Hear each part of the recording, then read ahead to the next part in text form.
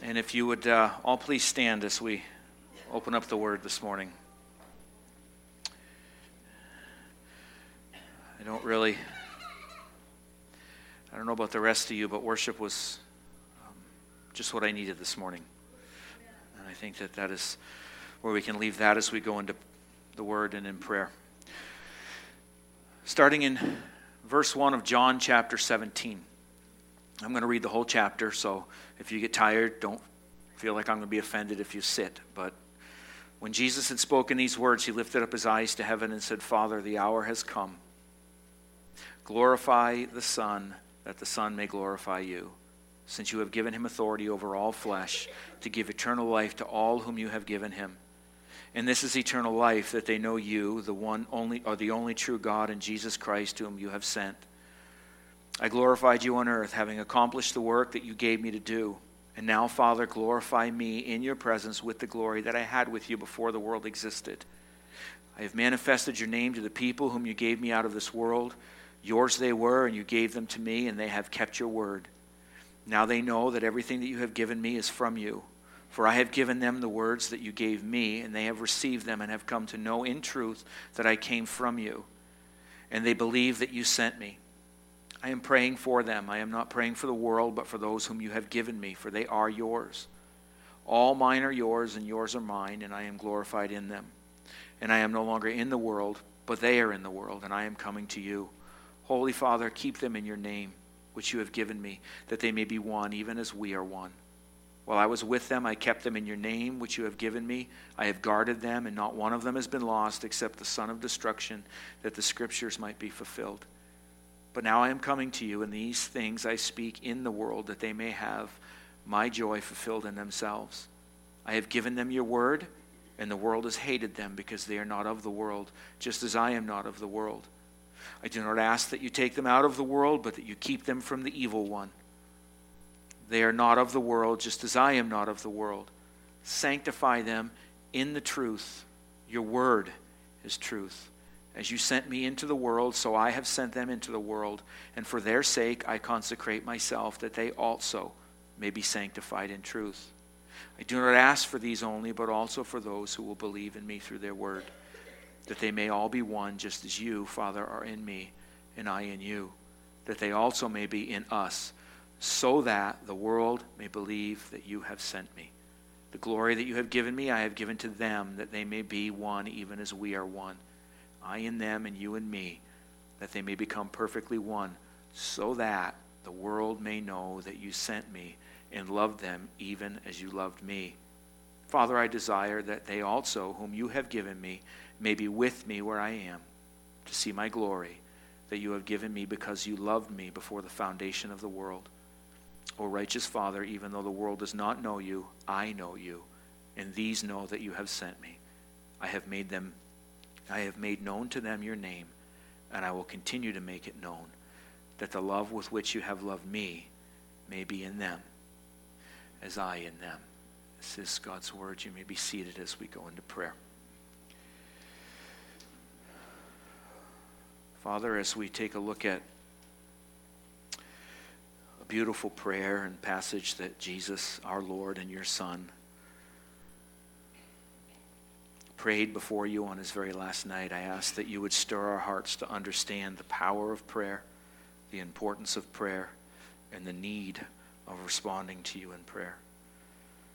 I want to lift up Taj and Flossie to you, as well as all of the other folks that we have laid before you, Lisa's mom and Philip, and all those who raised their hand here this morning, Lord, that your Holy Spirit would just continue to do the work that he is called to do, reminding us of who your Son Jesus is, to the glory of your name.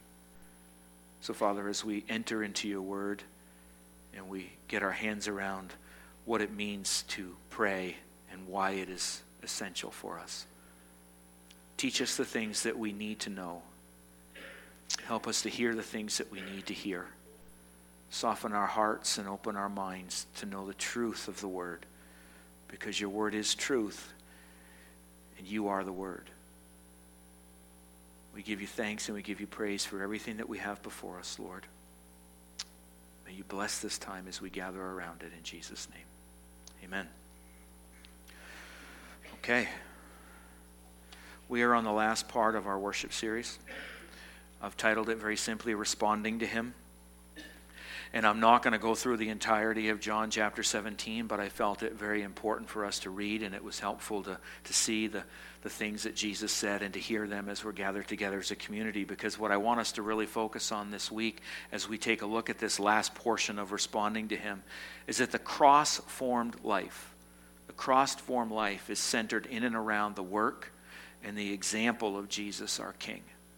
He is the marker.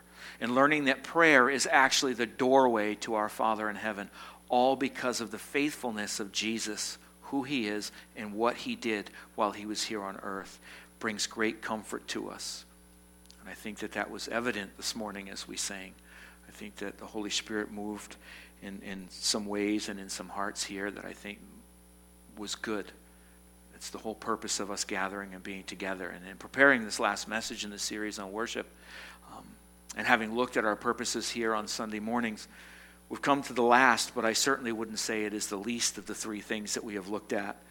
It's necessary for us to have all three components of worship as we gather around as a body of believers, functioning for us to be healthy individuals, as well as a community of believers here in Vergennes. We are to engage the Lord in song, which we do. We are to encounter Him in the Word, which is critical and essential. And then when that is all said and done, we respond to Him in and through prayer, in order to communicate with the Creator of the universe. And learning to engage Him in our singing and praise is absolutely essential for us, because it prepares us and it puts us in a place where we're ready to be able to hear. It focuses our mind and it focuses our spirits, as well as softens our heart for the Lord to be able to speak to us.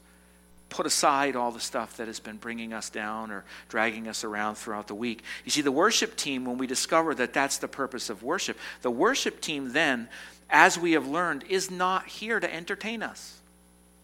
They are not the concert band that shows up with smoke and mirrors to make us happy and do the songs that we want the most, that we like the most. No, their prayerful desire and responsibility, therefore, is to lead us into that place of worship where we step into the presence of God. But we have to be active participants in that. It is our responsibility to be led into that place of worship, as the worship team has been very prayerful all week. What we find out then is that we step into the presence of God, or rather, as I said a few weeks ago, heaven itself breaks into our space and our time, and this place is transformed by the Holy Spirit in the way in which He operates through the praises of His people. I'm not going to pretend to understand exactly how that works. I just know that it works, and that's how God operates. When I figure it out, I'll let you know. I have a feeling it'll probably be about 5 seconds after I get into glory, so don't hold your breath. I just know that heaven breaks in when the praises of His people are lifted up and the Holy Spirit is present and this room is transformed. And that's the desire of the worship team every single week, that happens. We are made ready then to hear the word declared and taught from the pulpit. Songs of praise are an offering to our King, which He receives. And Isaiah found himself in the midst of the purest praise service he'd ever experienced, we discovered in Isaiah chapter 6. And he was brought to the place where his God-quake moment shook him to the core. It wasn't that he was there for no purpose and for no reason, and it was just a grand old time where he got to sing and then he went home. No. He had that God-quake moment. He was in a place that he didn't deserve to be, but God had him there nonetheless. And in that moment, what do we find? We find grace. We find grace. Look at your history, as Ashley said, of who God is and what He has done in your life. In those moments when you least deserve to have Him there He is. Grace. Grace. The goodness of our God to allow us in, even when we don't deserve to be there. You see, that self-quake moment then happens. That place we all should be when we worship, when we are taking a look at the things we need to lay at the feet of our Creator, where Isaiah discovered himself that he was a dead man walking if there was something or someone outside of him that didn't take away his sin and fix him where he was standing. He realized that, though that's a place that we need to be brought to. Again, what happens there? Grace. Grace happens there at that moment in time. And coals from the altar are taken up and they are brought over to Isaiah, and he's touched and his lips are cleansed. How precious does that grace appear, John Newton says, the hour I first believed. How precious is that grace? You see, Isaiah realizes at that moment in time that he's being prepared for something. This isn't an uneventful thing. This isn't a purposeless thing. He's being prepared for something. He's being prepared to be sent out, sent to proclaim to a people who refuse to listen. But he is going to go anyway in love to extend the grace of God our Father to a people who would not listen, but go anyway. Because you know why? There will be moments years on in the history of the people of Israel, and we found that out last week as we studied in Nehemiah, with the returning exiles, that their eyes would be opened. The remnant would see. Their ears would be unstopped. They would hear the words of the Lord again and the praises of the Levites and the priests. And their hearts would be softened as they gathered around once again, reading the word as a community of believers, rediscovering for themselves the purposes and the plans of God in the midst of his abundant grace. They did not deserve to be back in the promised land, but yet there they were nonetheless. You see, the word of God is active, it's living, and it cuts to the core, and we get unsettled by that. Because it is with purpose that God leaves us his word, to bring us to repentance in order to lead us home. Because we are all wandering in our own way. And the word has been presented to us, home to our Father in heaven. Home to our Father in heaven in order that he grow us and prepare us for the purposes in this world that he has designed for you. Let's back to our teaching in Ephesians 2. Remember, you are his artwork. You are his poem. You see. And he has designed works that only you can do for him. If you don't do them, nobody will do them. Because you have been uniquely created by him with a purpose in this world. Whether you're 5 years old or you're 85 years old, you have a purpose and you have a reason for being. That's important for us to know. We are his people for his world. It does not matter what this world looks like. This world belongs to he who created it. Now, no matter how much the enemy and those who follow him think that it belongs to them, it does not. This is his good world. It was and given the gift of life in Jesus of Nazareth in order that we may be launched out into that world, just as Isaiah was, with a purpose and a reason for being, living faithfully present within the mess that you have been put in. You cannot be salt and light in a room by yourself. We are to be sent, faithfully present within. One pastor says that the boat is designed to be on the water. It's a good boat as long as the water isn't in the boat. You see, so if you're a boat bringing the gospel to a people who are drowning, being in dry dock does nothing. We are to be faithfully present within. That's why we've been called. See, this world doesn't know, nor does it want to bow to its king. See, and that's the story of God. Our duty is to be those people who are faithfully present within for this generation. Just as it has been from the dawn of time. Even as Isaiah was being launched out, he asked the same question that is still asked today. How long, O Lord? How long? How long is this going to be? And the Lord responds to him in Isaiah 6, verses 11 to 13, until cities lie waste without inhabitants, and houses without people, and the land is a desolate waste, and the Lord removes people far away. And the forsaken places are many in the midst of the land. And though a tenth remain in it, it will be burned again like a terebinth or an oak whose stump remains when it is felled. And then he ends this way. The holy seed is its stump. Just that beautiful hint that there will always be a remnant. God is faithful even when we are not. Unsettled in this world of ours, we also ask the same question, don't we? How long, O Lord? How long? It's a question that is asked with good reason and with good thought. Along with the prophet, we see the foundations crumbling in our world angry. And we don't even know why we're angry anymore. We're just angry. We're feeling like we're not heard. There are people who are feeling like they're on the fringe or pushed out. And the church sits here and we wonder, how long, O Lord? What are we supposed to do in the midst of all of this? How long, O Lord? See, Isaiah, again, in the 59th chapter of his writings, he identified that same thing when he says this, that justice is turned back and righteousness stands far away, for truth has stumbled in the public squares. Don't think for a minute that what's going on in our country is a surprise to God or is a new thing. Look to the scriptures to find your answers. Don't look to put someone in a particular place because you think that they're going to then deliver us from the messes that the world itself makes. The Bible tells us that God knows what's going on here, and in his goodness and in his providence, he has it all under control. Justice is turned back and righteousness stands far away, for truth has stumbled in the public squares and uprightness cannot enter. Truth is lacking, and he who departs from evil makes himself a prey. There's a promise of God for you can put on a birthday card. Okay? The Lord saw it, and it displeased him that there was no justice. Don't think for a moment that the creator of the universe is not disappointed that this world is operating the way it is. There will be a day when justice will be had. Perhaps it's today. But perhaps it's 1,000 years from today. So we better get about our business of doing what we're supposed to do to make sure that people understand that God passionately loves them and wants them to come home. See, this is an unsettling truth. It should never drive us to despair. It should never drive us to despair. Why? Because prayer is the answer.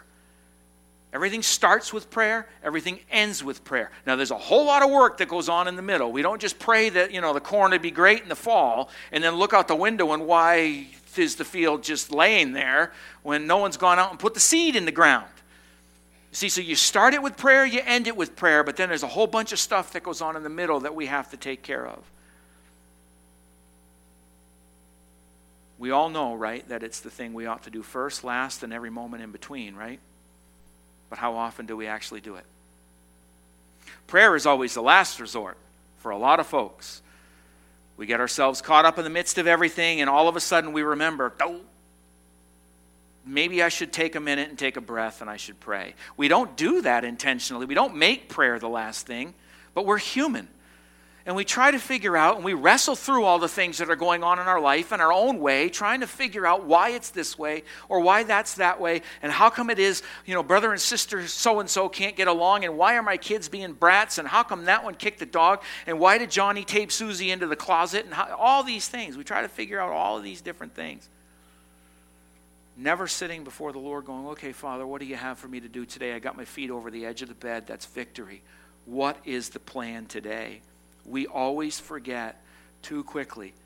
And don't be hard on yourself, because this is what we all do. We forget that God is sovereign and God is in control. That doesn't change. Even in the midst of the chaos, it doesn't matter who's in power. It doesn't matter who's out of power. It doesn't matter whether you are the prevailing cultural story as Christians or you are meeting in a cave as some people do today. Think we got it tough here in America, huh? God is in control. We start with prayer, we end with prayer. We understand what's going on. You see, there is hope in that. We get discouraged when we forget that very principle, that God is sovereign even over the chaos. Sometimes it's good to take a break from everything and just go stare at the leaves for a minute. You kind of look like you're lost when you're out there. If you were to wander through here on a Thursday or a Friday and I'm kind of out back or I'm looking out front and you'd think maybe I'd lost my keys. No, I'm just taking a look at the beautiful blue sky, the leaves changing color, and being reminded that in the midst of all of the crazy that's going on, the birds out there are being fed by Him who created them. The picture that you see on the horizon being painted in those beautiful colors is done by Him who put those trees there. Now, if He cares that much to paint that kind of picture, do you think He cares just a little bit more for you? See, prayer, beginning and ending. You see, Jesus taught us how to pray, didn't He? That was our first reading this morning. Our Father who is in heaven. We get that one. It's a prayer, though, that we ignore to our detriment for whatever various and bizarre reasons. We tend to ignore that. It's a very simple prayer. It's right to the point. But the habit of our Lord was always prayer and never panic. Listen, if there was ever a human being on planet Earth that had a place to go and a hurried way in which to get there, it was Jesus of Nazareth. But never once was he controlled by anything other than what the Father told him. His life was driven by prayer and not panic. And there's many places, again, where we could have landed this week, because prayer, as we all know, is not an obscure thing in the Bible. It's not a hard thing for us to find. It's a recurring theme throughout, from Genesis all the way to Revelation, as God seeks out his creation in order to bring them home. That's why we're here. Sometimes we hear and listen, and sometimes to our detriment, we continue taking off down roads that are better left untraveled. And then once we're halfway down those roads, we're trying to figure out how we got there and what on earth we're doing. The best thing to do is a 180 and go back to where you knew the Lord was speaking to you last and wait for him to talk to you again. Don't plow through. Turn around, admit your mistake, and go back to where you were. See, Moses, for example, is in that great intercessory moment as Aaron exercised very poor leadership over the people, and he allowed the people to enter into their foolishness because they were concerned. Oh, build us an idol, they go running to Aaron. Moses has been gone for a long time, and we really need to worship, so you got to do something for us. And what does Aaron do? He's just the sop in the wind to the people. He does exactly what they want.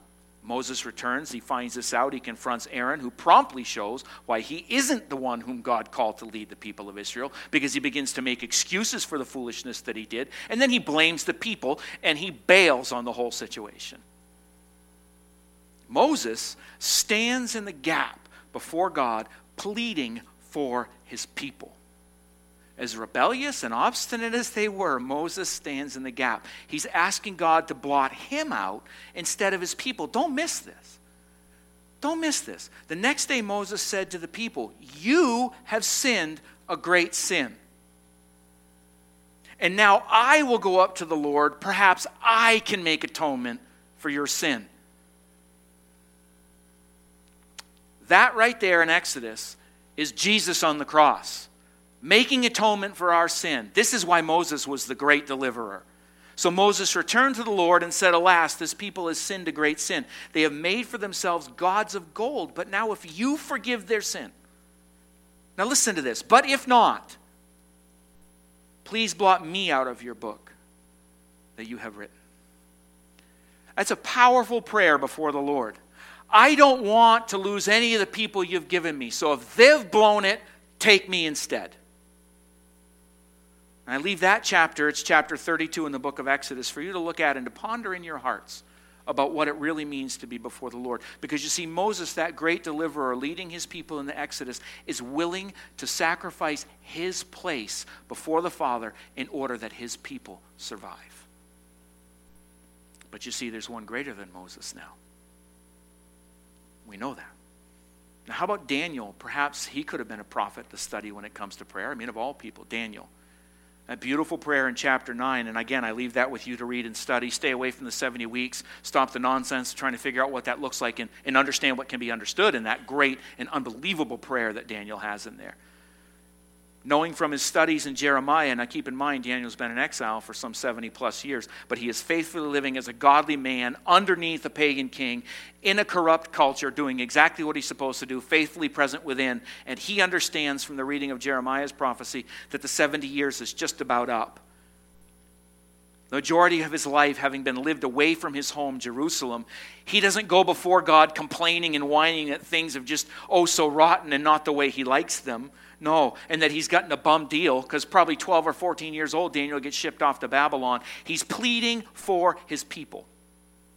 He's praying before the Lord, seeing, just as Isaiah did, that they're in need of cleansing and forgiveness. Knowing who God is because of his prayer life and his studies, he doesn't run away complaining. Instead, he kneels down. And then he records for us verses 3 and 4. "I turned my face to the Lord God, seeking him by prayer and pleas for mercy with fasting and sackcloth and ashes. I prayed to the Lord my God and made confession, saying, O Lord, the great and awesome God who keeps covenant and steadfast love with those who love him and keep his commandments." See, prayer, we discover, as we read about the great men and women of God in the Scriptures, is a formed habit. It doesn't happen by accident. It's a cross-formed habit, I call it. Focus on Jesus and you learn. Again, hearts are softened in praise. It helps our minds to be open, prepared, and fed by the proclaiming of his word. And as we saw with Nehemiah last week, guess what there was? There was repentance. That repentance was driving them to restoration. Weeping and joy all at the same time in that church service there. Why? Because of God's faithfulness to his covenantal promises. That there would be a faithful seed, the stump that was left. So they're told, eat the good things, eat the fat, drink the wine, the joy of the Lord is your strength. Yes, in the midst of all of this struggle, in the midst of being confronted with the fact that, hey, we don't deserve to be here, God's grace is poured out, go home and enjoy. Have yourself a good meal. Don't walk around like you're sucking on lemons all day long and it's just such a miserable thing to be a follower of the Lord. No, go home in great joy because my grace has been poured out. You've been restored. Have yourself a good steak. Have a nice glass of wine. The joy of the Lord is your strength. You see, as we look at the pattern of God's people responding to him in prayer, we find there at the same time that prayer is four things. Okay? Number one, prayer is a time of thanksgiving. Why? Because God's promises are fulfilled. We see that. Number two, it's a time of repentance. Look at Isaiah. Woe is me, for I am a man of unclean lips, and I live amongst the people of unclean lips. If you take a look at Moses and you take a look at Daniel and you read through those chapters, you'll see them doing the same type of thing. Number three, it's a time of supplication.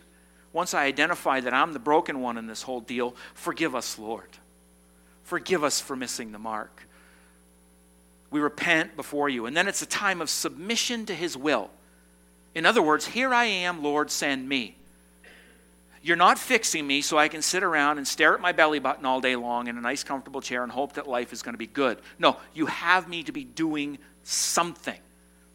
You see, Jesus in this great prayer in John's Gospel, known often as the high priestly prayer, gives us a pattern once again. This formed habit of prayer. No matter what's going on around him in the world, within his culture and amongst his people, Jesus' habit is what? Prayer. That settled notion that God has absolutely everything under control, even when everything around him is spiraling completely out of control. And it is had only because he prays to the Father, and the Father brings him that comfort and that assurance. I want you to think about that for a minute. Where are we in Jesus' story here? Where are we? Jesus is living out the very last day of his life. Very last day of his life. He's gathered around the table with his closest friends to celebrate his last Passover meal. He then lets them all know that one of them is going to hand him over to be killed. Please pass the potatoes. It's not exactly good dinner conversation, is it? But this is where we are at. Every single thing in Jesus' life and around him is spiraling completely out of control, at least from the world's perspective. You need to understand that. What we are dealing with today in this day and age is nothing new. But where is our gaze fixed? Where are our hearts in the midst of all of the chaos and the crazy of this world? You see, God's plan is moving forward just as it is supposed to move forward. And this ought to drive us to our knees in our lives in crisis moments because it is the pattern of the saints to pray. Anybody who studies the Bible and church history understands that our knees in prayer before our King, most especially when things are going pear-shaped, is what we ought to be doing. But we don't go into crisis prayer in our crisis moments if we don't form that habit in our settled moments. We never go into prayer in our crisis moments if we don't form that habit in our settled moments. I want you to think about that for a minute because habits are formed intentionally. Good ones and bad ones. They're not accidental things, but habits never come about like, whoops, I just tripped into that, now I've got a habit. No. 30 days at minimum is a habit. So what is your habit in crisis moments? How do you respond? How do you act? How do you think? When the pressure's on and when chaos is all about you? What are the things you say? You see, as human beings, we always default to what is our habit. For me, when I feel uneasy and out of control, The tongue is a restless evil. It's full of deadly poison. And then I'm driven to my knees. I don't know where your moments find you, but that's my biggest struggle. We can choose to form different habits, which I have over the years, because bad habits can be broken. So what did Jesus do? He always went into prayer. And this is no accident, nor was it something which just happened because he was God in the flesh. Don't ever let that be the reason why you don't get driven to prayer. Remember, the writer to Hebrews tells us that he suffered just as we did, but was without sin. He was fully human. And he was driven to prayer always, giving us the example of how we live. We respond to him in prayer. You see, in his last moments of life, his concern isn't for himself. That unsettled me this week. His last moments in life aren't for himself. They're for those whom he is leaving behind. He says, I'm praying for them. I'm not praying for the world, but for those whom you have given me, for they are yours. All mine are yours, and yours are mine, and I'm glorified in them. And I'm no longer in the world, but they are in the world, and I am coming to you. Holy Father, keep them in your name, which you have given me, that they may be one, even as we are one. That's a beautiful thing and an unsettling thing. He knows what's coming, and all he's concerned with is those who he's leaving behind. See, forming spiritual disciplines, carving out that time during your day for prayer, for your devotions, and for your readings in Scripture is absolutely essential for your growth. As your pastor, I say that to you as often as I can. You have got to carve those times out. You see, we will at times feel that we have no time for those things because I'm too busy to stop everything. I like to remind myself, and I say this to Lisa quite often, that I get so busy doing the work of the Lord that I forget the Lord of the work. And I have to pull up stops, and I have to sit down for a minute and say, okay, Lord, I'm about 6 clicks ahead of you. And I'm not doing all that well. You've got to carve that time out, because let's be honest, this is a struggle each one of us has in the busyness of our life. But an unarmed Christian is in a dangerous place. Is in a dangerous place. We get so busy that we form a habit out of being busy. Now, I'm not saying sit at home and stare at your belly button and don't do anything, okay? So it's not one extreme or the other. Let's find the balance. Because sometimes we leave no room for the important things. Our relationship with God the Father in Jesus through the power of the Holy Spirit.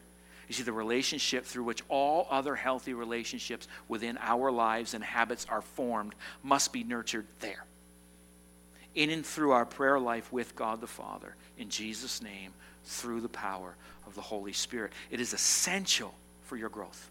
It's essential for your growth, because how we respond in these types of pressure moments reveals a lot of who we really are. Now comes the fun stuff, and it's a good thing I'm almost done. How do we respond as individuals and as a body of believers is as important to God as it ought to be to each one of us. Living in this world we live in wasn't something that Jesus missed, nor did he misunderstand what we were being left with. He knew how hard it would be. He knew what the pressures were going to be like. He didn't just pray for his friends sitting in front of them, and I find even greater comfort in that, because in verse 20 he says, I do not ask for these only, but also for those who will believe in me through their word, that they may all be one, just as you, Father, are in me and I in you, that they also may be in us, so that the world may believe that you have sent me. Who's he praying for here? He's praying for you. He's praying for you. He's praying for you. He's praying for me. Some 2,000 years on down the road, here he is on the eve of his death. He is concerned about your well-being. He's concerned about my well-being. He's bringing us up before the Father in prayer. All who believe in him because of his preaching of the word, and those who are called to preach it.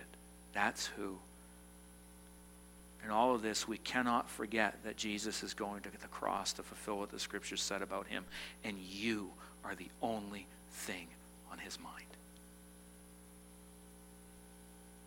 You are the only thing on his mind.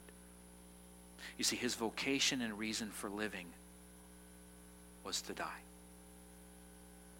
To make atonement for that which we could not fix, in order that we can stand before God the Father. We gather on a Sunday morning to worship.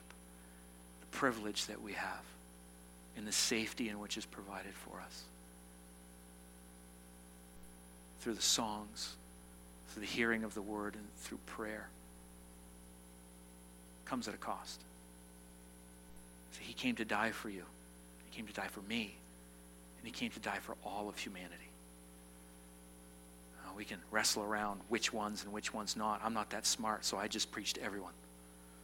Let the Lord sort it out. But he's praying that we be protected. So for those disciples right there in the moment, and all of the congregation of believers throughout the history of humanity, as he's preparing to die. And there ought to be great comfort and peace in that. And that also ought to be our example for our prayer life. You see, our response to him who called us to himself because he loves us and he wants what's best for us. So our job is to focus on what God wants in us and how he desires to work through us in this world. If you are alive and have a pulse and your feet got over the edge of the bed this morning, you have purpose and reason for being. If you don't think that you do, I encourage you to stay as we close today with a couple of extra songs to just rest in prayer as the worship team leads us in that way. If you are alive today, God has a purpose for you. In responding to him in prayer, we find that he has all of our best interests at heart. And much like Moses and much like Daniel, Jesus always had the other in mind in his moment of crisis. He has very little concern about his own life. We're not supposed to have very much concern about our own life, but we are to be out there witnessing and loving people and sharing with them what it is we know, because we've been left behind in this chaotic world. It's one of the most beautiful prayers that you can read, John chapter 13, all the way through to 17. Chapter 17 especially, the high priestly prayer. We can have great confidence in the things that Jesus prayed there, because long before you and I existed, Jesus prayed for us that we would be protected and that we would have the ability and access to the Father. Prayer is the most powerful thing we have. It's the most powerful thing that we have. Why? Because when all other religions around the world are telling you to find yourself, find yourself, find yourself, you know what prayer says to us? You have access to the creator of the entire universe. Why? Because he passionately loves you. And in his son Jesus, he has said, come home to me. I've made the way. And you have full access in prayer. Come home to me. It's one of the most beautiful prayers that you have here for all of the people he's praying for. N.T. Wright says this: when Jesus now prays, what Jesus now prays grows out of the fact that he's going away. And I close with this as the worship team comes up. He is entrusting the disciples to the Father he has known and loved throughout his own earthly life. The Father, who he knows, will care for them every bit as much as he has done himself. Jesus is very much aware that the disciples are at risk. The world, which hates them as much as it hated him, will threaten and abuse them. They don't belong to it, but they are to be sent into it, and they need protecting. That's what the prayer is all about. N.T. Wright continues that this is a serious prayer. It's one of the most serious things Jesus has ever said, and that's why deep down it is also among the most joyful and the most hopeful. And we are to pray it with awe, and we are to pray it with delight, because the Son of God prayed for your protection, because he knew that that prayer will be heard, and that 2,000 years later, as we sit here, that divine protection sits upon you. It's a formed habit of prayer to God. It's the most precious and important and powerful thing that we have. The pattern is established for us in the Scriptures. The purpose is seen in the high priestly prayer of Jesus for us, and the power is seen in the promises that we are kept in his care. Our Father in heaven, through the Holy Spirit, Hallowed be your name. Your kingdom come. Where? What does it say? Here, just like it is in heaven. How is it done? Through you, through me, through his people. Give us today our daily bread. Forgive us our trespasses as we're to forgive those who trespass against us. Why? Because it sets the example for a world that hates itself. Say nothing of the person standing next to it. And lead us not into temptation, but deliver us from evil. Echoes of this prayer that Jesus has prayed, that the Father would watch over us just as he had watched over Jesus. Find comfort. Wherever this finds you, find comfort in the fact that your King, in his last moments of life, prayed that you would be protected. He then gives the same Holy Spirit to you and to me to be able to pray the same way that he prayed, with the same access to God the Father that he had, for the same purposes in which he prayed. So we engage him in song. We encounter him in the Word. We respond to him in prayer. One of the things we're going to do this week, just to allow the Lord to just settle some of these things, I want to encourage you, if you feel like staying a little bit after the last song, we got one or two more songs after that. The worship team is going to pray softly. If I could have the prayer teams come to where it is you need to be, I would appreciate it if you would just take your places there. I would encourage you, as I did last week. I know this is a new thing, but that's okay. God is good. I live my life unsettled 24 hours a day, 7 days a week. It'll be all right. I do want to encourage you to just lift your voices to the Lord in prayer in this last song. And if you feel as though you need additional prayer and you just want to rest in the presence of the Lord, just work your way to the front. And for those of you who are okay with leaving and it's time for you to go, I would encourage you. That's great too. We get coffee, we have apple cider, we have all kinds of things down in the cafe for drinks. We'd like you to just, go fellowship. We also have our meal after service here. So you grab your coffee and you head down to the fellowship hall and you can grab yourself a bite to eat. But Father, as we close in this last song,